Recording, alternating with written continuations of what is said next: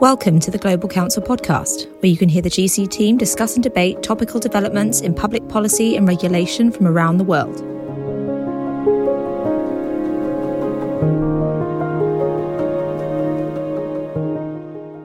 Hello and welcome to the Top in Tech podcast. This is the Global Counsel's monthly podcast which explores the techlash. Why is the tech sector so unpopular, and what are the politics driving the unpopularity of the sector? What policies and what new laws are we going to see as a result? I'm Colin Darcy. I'm the regular host of this podcast and the senior practice lead for tech, media and telecoms at Global Counsel. And I'm delighted this month to be joined by two esteemed colleagues. Lila Housen-Smith, who's a senior associate in our UK politics and policy practice. Lila is a former special advisor in the British government, and she leads much of our analysis of the UK's government's tech regulatory agenda. I'm also delighted to be joined by Franck Thomas. Franck is a senior associate in our Brussels office and a member of the tech, media and telecoms team. He's an EU legislative and digital policy specialist. Franck covers a range of policy issues from data protection to data transfer to cybersecurity and much else beyond. So welcome both to Lila and Franck.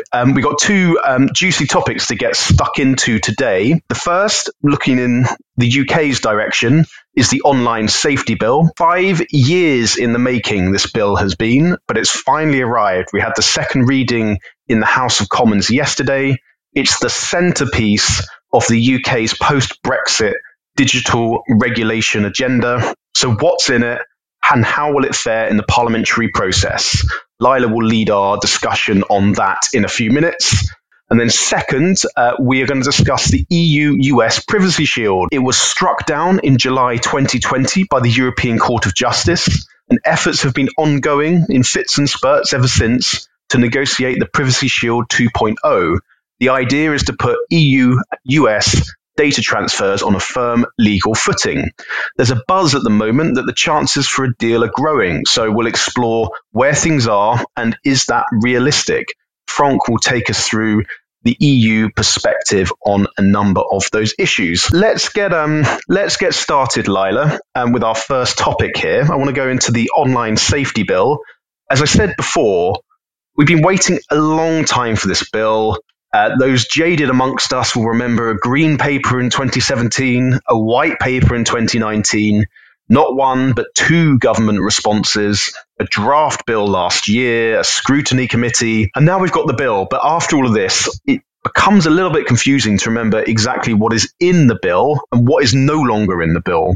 So can you just give our listeners a very quick overview of just what is the Online Safety Bill and what are the key measures the government is pushing? The kind of first thing to say is that the Online Safety Bill it puts in place a new regulatory regime for all platforms that hold user-generated content, and all platforms that are covered by this bill are required now to remove illegal content. These are kind of some obligations that they were under before, but this bill kind of brings it all together and presents a kind of new legislative underpinning for it. Also means that some platforms will have additional duties in regard to legal but harmful content that either kind of children are exposed to or adults. And it requires on that basis for platforms to introduce some new empowerment tools to allow users that perhaps don't want to see that legal but harmful content on their platform to not have that visible.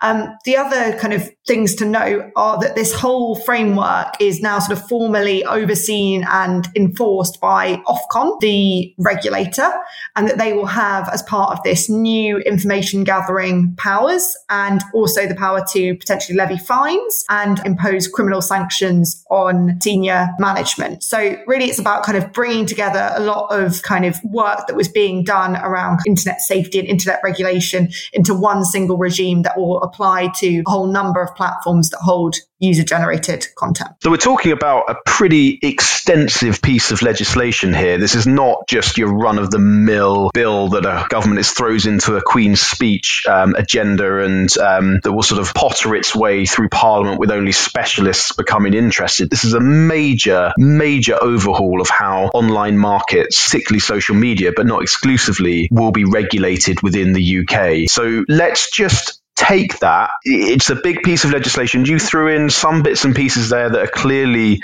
politically controversial. So can you just talk us through what the politics of this? I mean, what are the key points of contention that you think are most likely to come up in the parliamentary process and potentially cause the government some problems? I think the main thing, and this is something I mentioned up front, is the inclusion of legal but harmful content. For some, this really raises some quite important concerns around potential sort of regulatory overreach, but also the fact that platforms might respond in kind by pursuing kind of over moderation. And I think the reason for this is because although the government has created some exemptions around certain types of content, so particularly journalistic and political content, a whole swathe of kind of content will be captured by this legal but harmful regulation. And that's really quite significant. Also, as part of this process, in terms of designating what is legal but harmful, gives quite a lot of power to both the Secretary of State, but also UK MPs, Parliament, to decide what is legal but harmful. And I think the concern there is that that power could potentially be used in a way that is not appropriate and kind of proportionate. So those are the kind of things that are really preoccupying MPs. And I should say this is both MPs in the Labour Party, but also MPs within the governing Conservative Party. So that's kind of the central issue that I think we'll see MPs really get into. But there are also a wider range of topical issues where I think we'll see a lot of kind of concern and interest developing. So particularly around the bill's provisions on disinformation and fraud. Clearly, disinformation has once again become very salient after what's going on in Russia, Ukraine. And I think there's a concern that the bill doesn't kind of adequately address some of the issues around disinformation on platforms. And similarly on fraud, this has become a similarly huge issue around as people have kind of gone online during the pandemic. And I think the view taken will be that some of the provisions around fraud within the bill perhaps aren't strong enough. So at the minute, there are obligations on platforms to deal with certain types of fraud, but only that sort of highest risk or largest platforms. So some of the smaller platforms aren't under those obligations. I suspect that will come under kind of some pressure as it goes through the House of Parliament. Thanks, Lila. So there's a lot in there, and I mean, I suspect there's much more beyond that. But there's some big headline issues that you've thrown out towards us. I just want to pick up on this legal but harmful point, and Frank, maybe I can just bring you in here. Now, you've worked in detail on the EU's Digital Services Act, which is the rough equivalent piece of legislation in Brussels to the Online Safety Bill. But the key difference between the DSA, as it's known, and the Online Safety Bill is that the EU's DSA does not cover legal but harmful content. It focuses on illegal content, which is much more straightforward. So can you just give us a bit of a background here on why the EU institutions took this decision not to include legal but harmful content? And during the legislative process, which I know hasn't quite concluded yet, but is nearly there in Brussels, have there been any serious attempts to bring in the regulation of legal but harmful content into the DSA? So that's right. Actually, the DSA will be only applied to content that is considered illegal under EU or national law. And actually, you need to look back to 2020 when the European Commission published its initial proposal, the Digital Services Act. And there are many reasons why the Commission actually took this decision to exclude harmful content from the scope. The first reason, there was clearly a risk of interfering with national legislation. You know that harmful content is a contested concept. You have different legal or even cultural approaches in Europe. So at that time, the Commission didn't want to alienate national governments who are always quite keen to preserve their competencies on this matter, on criminal law. So it was the first reason. The second reason is the concept of harmful content is very subjective and depends greatly on context. For example, when I chat with my friends, sometimes I can use insults, but I don't want these insults result to be removed by the platform. What I mean is that this type of content, of harmful content, it's very hard to monitor and moderate for platforms. And also it could affect freedom of speech. And this issue is very important for example, for digital rights advocates in the European Parliament that really they are very keen to avoid this kind of risk. At the end, the Commission has to take into account all these factors, and it was a political calculus. They decided to exclude harmful content from the scope because they opted for an option that has the greatest chance of winning political support from the parliament, but also from member states. Of course, critics would say that it's a conservative choice, but if you look at the current negotiation now, so as you say, the negotiator could reach a deal in the coming days. So it was very quick negotiation in a sense, like quite a record time, like 18 months, quite quick for EU decision making on such a controversial file. And if it's quick, this means that we avoid like complex negotiation, and maybe it's also partly due to the fact that the Commission excluded harmful content from the scope. So looking back to 2020, it looked like it was a good decision from the Commission. I mean, bringing together Franck's line of argument there,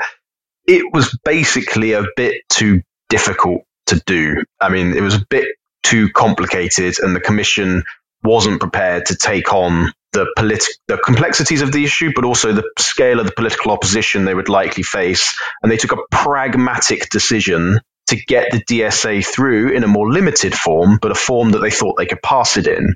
So, Laila, the UK is a bit of an outlier here. A lot of those considerations that Franck just spelt out are not unique to Brussels and not unique to the European Union. Much of those same concerns and complexities apply in the UK equally. So now you'll have the UK covering legal but harmful content, but neither the EU nor the US having legislation in this area. I mean, it seems to fly quite remarkably in the face of global Britain, the idea of being regulatory flexible after Brexit. And you can see already the disquiet in the ranks of the Conservative MPs. So it's a long way of asking, I mean, but why is the government going down this route? I think there's something to be said for the length of time that has passed since the original Green Paper and now this finally, as you mentioned, the bill going to second reading yesterday. And I think what that has meant is the issues around online safety and specifically the kinds of content on platforms have got much more salience in the past few years. And frankly, there's been a kind of public clamour the government's been quite responsive to for the inclusion of things that aren't strictly illegal, but have been shown to be very harmful to minors or children, people of particular kind of sensibilities. And there was a challenge of including each of these things as a new offence. So they landed on this kind of legal but harmful category designated through a process that I described earlier, but basically through secondary legislation. I think the interesting thing, comparing it to the EU and what Franck just said, is there was kind of some pressure to moderate this approach, to think again about the issues with it in a similar way to the kind of dialogues he was describing in the EU. And that kind of happened during the pre-legislative scrutiny phase. But frankly, the kind of politics of this got in the way a bit. So we now have Nadine Dorries as the Secretary of State for DCMS. And she was very set kind of ideologically from almost as soon as she took the position in increasing the regulatory burden on these tech platforms rather than creating kind of legal clarity. And I think that's kind of what's driven the approach. If you look at the bill in its current form, it doesn't provide a huge amount of clarity specifically around this kind of legal but harmful issue. But frankly, what it definitely does do is seek to increase the burden massively on tech platforms and the kind of enforcement mechanisms around that. And I think we should see that as really what drove the kind of final decision to definitely include this category of harms. Politics trumped practicality is maybe the maybe to summarize. I mean, we'll have to see how it works out in the end, but clearly we will see a lot of concerns in the Commons and probably in the Lords as well around this particular concept and how it's going to be applied. So let's get on to that parliamentary process then. I mean, how difficult is this going to be for the government, Laila? I mean, are they in danger of having significant defeats on this bill? If so, is that significant defeats in the Commons where they have a 80-seat majority, or is it a sort of smaller losses and smaller concessions that we'll see given to peers in the House of Lords? How do you see it going? I think there's a lot the government can do in terms of parliamentary process to actually limit their risk here. So we saw yesterday they announced the indicative timing for the bill in terms of the different stages it will go through in Parliament. And I think what we're already seeing them do is limit the amount of time for debates on amendments. So, for example, report stage, which comes immediately after kind of line by line scrutiny by a committee, will take place within one day, which is not exceptionally unusual, but clearly will kind of limit the amount of time and ability for these amendments or any changes to the bill to really get kind of popular support across the House. And I think that's quite important. I think this also interacts, as you mentioned, with the fact that the government does have an 80-seat majority. So what this would mean is, in practice, you'd have to have 40 MPs offside to really achieve anything on the bill, which remains, I think, quite unlikely. That said, I think one area where you might see some prospect of defeat is that legal but harmful issue, because you have got those Conservative MPs, as you mentioned, concerned about regulatory overreach. And you also have a view kind of increasingly being taken by Labour, the official opposition, that it doesn't, the way that the government is approaching these bits of content is a bit arbitrary, and actually it should be much more focused on systems and processes. So if those two views can be aligned across a particular change, I think there is a larger chance of defeat. I think where we will see those amendments emerge, though, is in the House of Lords, where we typically have that slightly more detailed, slightly more considered view taken of any piece of legislation. A lot of the amendments that sort of go in at that stage won't necessarily hold. They will then give issues sort of greater salience when they reach the Commons, and then you might get a coalition of different MPs from different parties pushing for a particular thing, which then becomes quite hard for the government to resist. But I think the kind of final thing to say on this is that I wouldn't overrate the ability of, even a group of quite significant, prominent MPs to change this bill. I think the government, if it wants to hold firm, which we have to assume that it will have quite a lot of power in terms of both whipping the party, but also limiting the amount of debates on some of these key issues. Okay, well, thanks, Lila. So if we were going to be betting people, we would expect that the bill will ultimately pass. There might be a few choppy waters over legal but harmful in the Commons, perhaps even more choppier waters in the Lords, but ultimately the 80-seat majority, provided that the government holds firm, should be sufficient to see this through in something approximate shape to what it has been proposed now, but no doubt with a few amendments in and around the margins. Well, thanks. Look, we're gonna wrap up the discussion on the online safety bill there, and we're going to move across to matters more focused in Brussels and Washington DC, which is, as I said earlier, the EU-US Privacy Shield. So for those who haven't been following this for years and years and years, I mean, the background here is we used to have an agreement called the Safe Harbor Agreement. The Safe Harbor Agreement essentially underpinned legal transfers of European personal data to the United States. Unfortunately, for those companies who were using the Safe Harbor Agreement, that was struck down by the European Court of Justice. So what happened then? The EU and the US renegotiated Safe Harbor, and it transformed from being a safe harbor to a privacy shield. This was the new, improved agreement that essentially served the same process and the same purpose, but was supposed to be more robust in the protections that it afforded European citizens and how their data would be treated in the US. However, the privacy shield fared a similar fate to the Safe Harbor Agreement and was likewise struck down by the European Court of Justice a couple of years ago. So since then, we've been in a very strange situation whereby there is legal ambiguity over the legality of these data transfers. while the EU and US authorities negotiate a new Privacy Shield 2.0. So that brings us forward to today. Look, at the end of March, we had an announcement of a deal about the renegotiation of the EU-US Privacy Shield. But then very quickly, commentators took to Twitter to tell us that, in fact, it wasn't a deal. We didn't have a deal at all, and it was a deal to signal that there may be a deal in the future. And then the US published what was called an agreement in principle, which seems to be something like a quasi-deal. It's not totally obvious where we are or where we're going to. So, Bronk, through this mist of fog, can you perhaps explain to us what on earth is going on? Yeah, that's true. It's a bit confusing. Von der Leyen, so the Commission President, and Joe Biden call it an agreement in principle. So as you said, it's a political signal. And maybe one of the interesting questions is to understand what is the target of this announcement.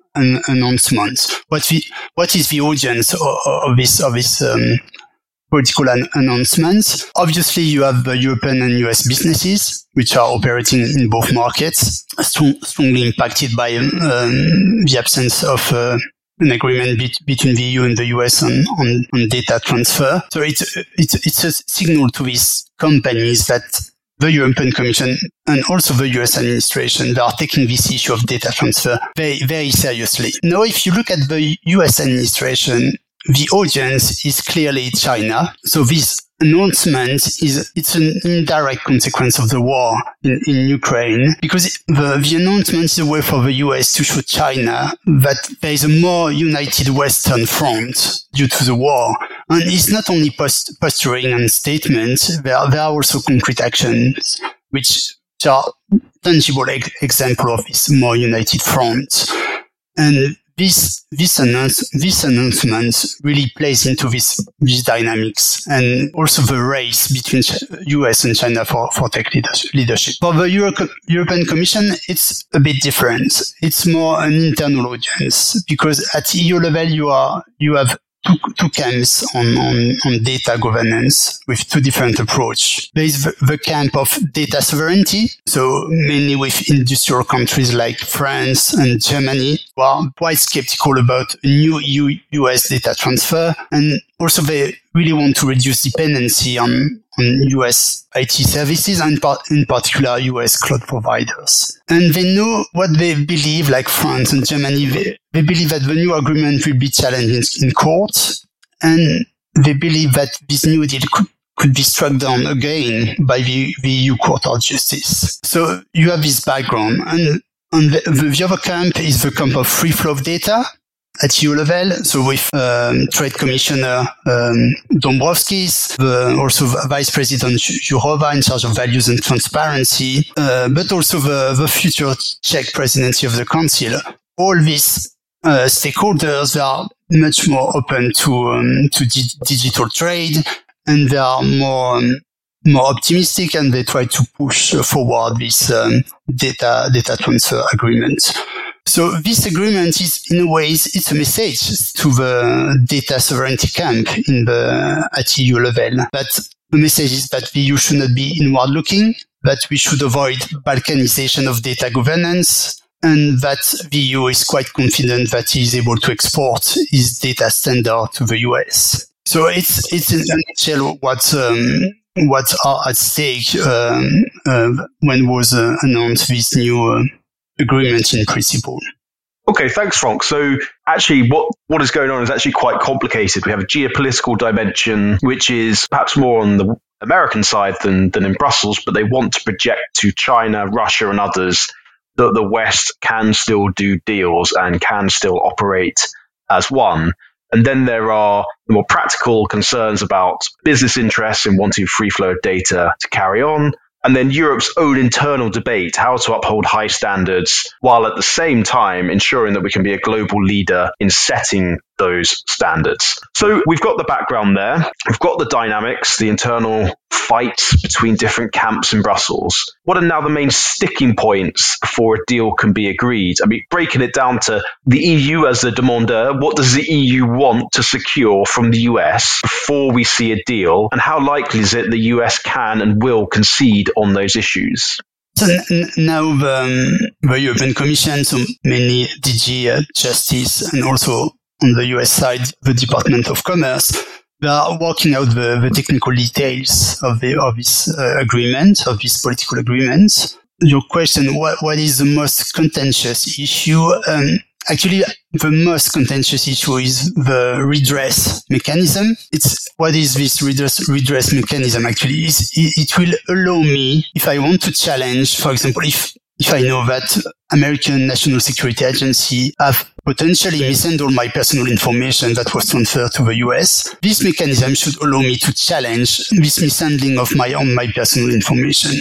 And why this is key? Actually, it's key because it was identified as a gap by the EU Court of Justice when the EU Court of Justice struck down the Privacy Shield 2 years ago. So it's a key challenge for DG Justice to address this type of gaps, because they want to ensure that the new mechanism is legally robust. And the main objective of the Commission is they really want to avoid a repeat of the safe harbor or the Privacy Shield that were struck down, as you explained at the beginning, in 2020 and even before. And this is the main challenge for the Commission and DG Justice, just to ensure that the new mechanism is legally robust and to avoid being struck down again by the EU Court of Justice. So essentially, they want to stop there having to be negotiations for a Privacy Shield 3.0. Just 2 versions of it would be sufficient for everyone. So if that's the case, then let's say they get this sorted in a way that both sides think is robust enough to hold off Max Schrems and the privacy challenges at the European Court of Justice. What is the process then? Let's say they agree in 2 months' time, for argument's sake. What happens? How does this agreement get ratified? And is that process relatively straightforward, or would we anticipate there being political opposition to a new agreement?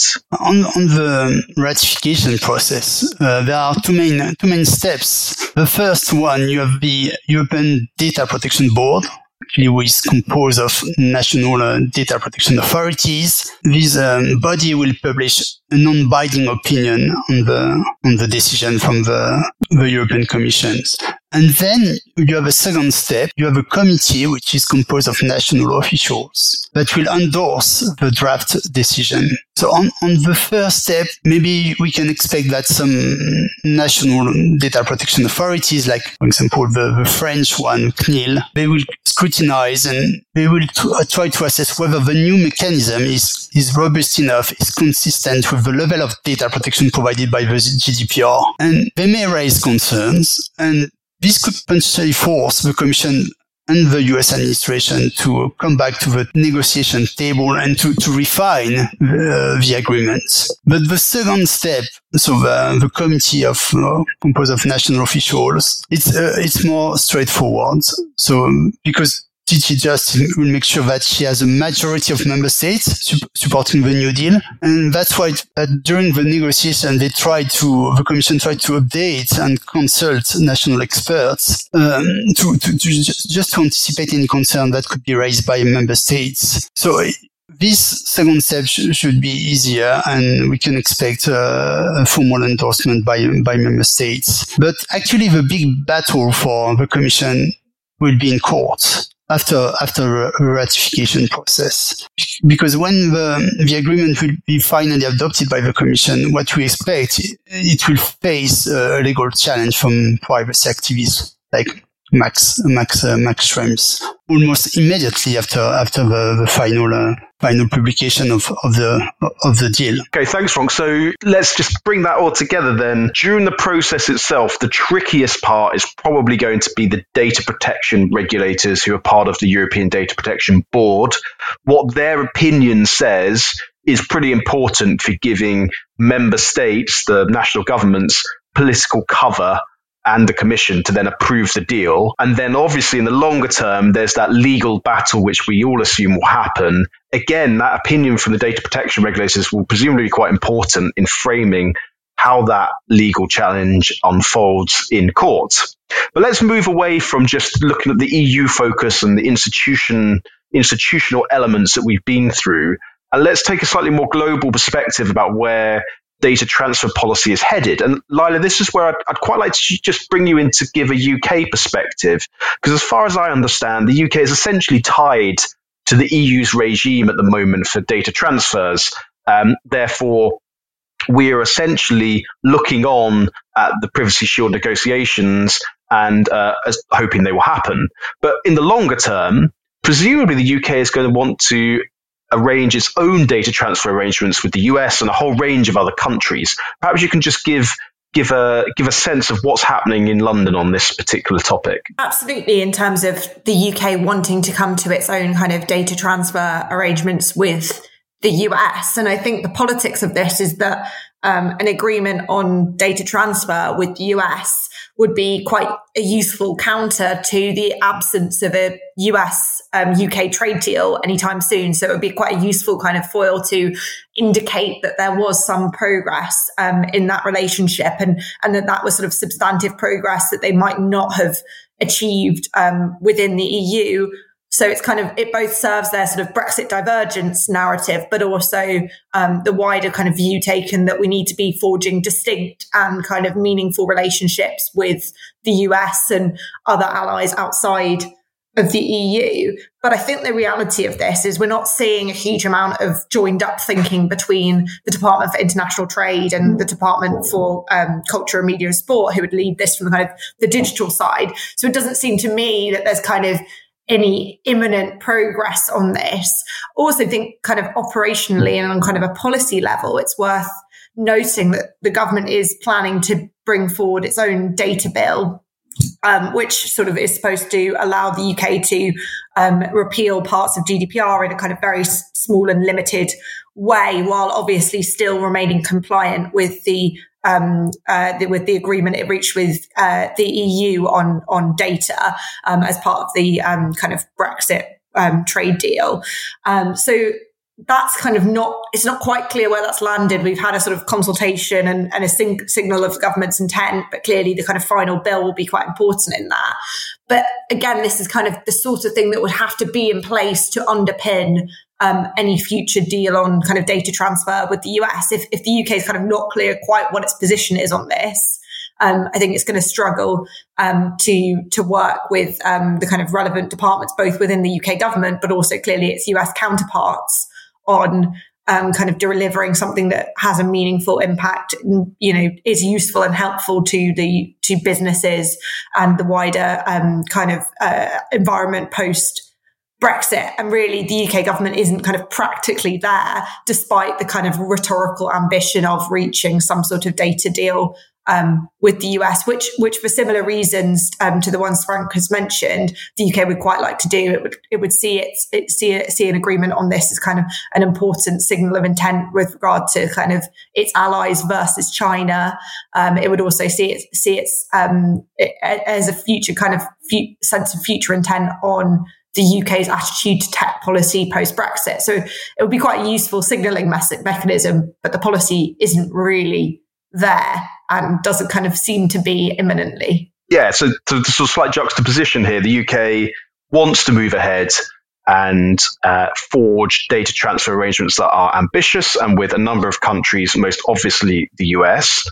But until those policies are in place, the UK is essentially still hitched to the EU's GDPR framework and hoping that the EU and the US can find a legal firm footing for their data transfers that the UK can essentially use for its own purposes as a legal basis for its own personal data transfers over to the United States. Obviously, if the EU and the US don't come to any sort of agreement, then you would imagine that might accelerate the UK government's policy in this area and its desire to act in an independent manner from the European Union. So, Frank, let's just finish off on one final question. We touched on it with the UK, but I mean, what's your thoughts on, is there any prospect for multilateral data transfer agreements? We've talked here about China and how the US and the UK and others want to show China and Russia that we have a more united West. Well, that implies that there might be more momentum for a data transfer framework between, say, like-minded countries, the EU, the UK, the US, maybe Japan, Australia, Canada. I mean, can you see something like this ever happening? No, that's true, Conan, that the stars are more aligned for this type of multilateral agreements. But you need to consider the objectives of the different parties. We know that the EU really wants to remain a global digital regulator, and they want to act as a standard setter in the digital field. The US, they want to remain a global digital power, and they want to beat China, basically. So these objectives can conflict sometimes, but also can coexist. And on data protection is really an example where they can coexist. Now, if you look at other approaches to data protection at global level, you have already many countries who are leaning towards the GDPR, the European model. It's the case for Brazil, Argentina, in Latin America, or in Asia, you have India or Indonesia. So just to name a few. And maybe more importantly, it was 3 years ago, the EU reached a data adequacy agreement with Japan. And it was the first one. It was the first adequacy agreement reached under the GDPR. And at that time, Tokyo, they looked to use it as an early step to forge an international agreement. So instead of like bilateral agreement, like a plurilateral agreement on data protections. It was not successful, but we can expect that an agreement between the EU and the US would definitely re-inject momentum into this. Okay, so ending on an optimistic note there, Franck. If we get a privacy shield, you never know, it may become at least a plurilateral, if not a multilateral data transfer framework.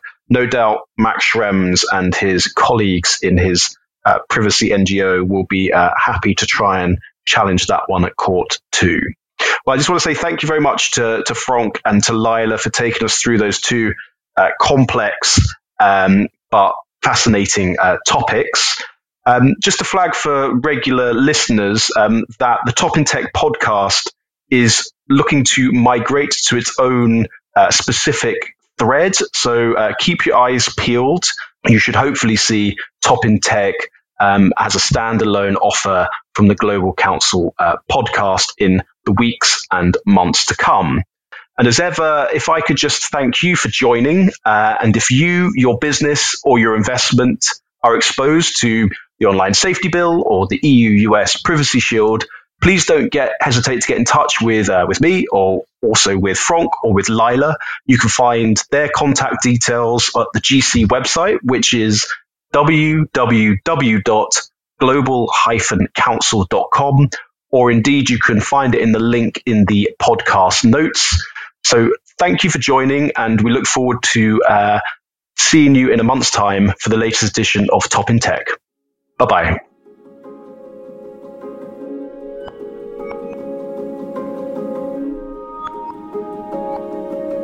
For more insights, blogs, and analysis, you can visit our website, www.global-counsel.com, and subscribe to our mailing list. And you can follow us on Twitter at global_counsel.